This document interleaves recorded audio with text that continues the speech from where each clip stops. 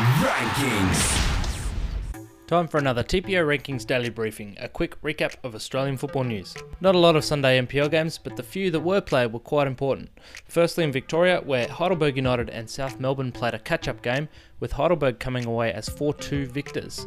That win is enough to see Heidelberg crowned as the Victorian NPL premiers for 2018, with only 2 rounds remaining.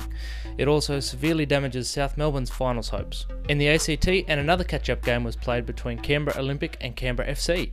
This was also an interesting one, because the final round of the competition was actually played last weekend, and all the stars aligned so that this one last game after the end of the season happened to also be the playoff for the premiership, and Canberra FC has come away with a 2-0 win and the title of the 2018 NPL premiers of the ACT. So when we add Lions FC from Queensland, that makes it 3 premierships that were decided this weekend.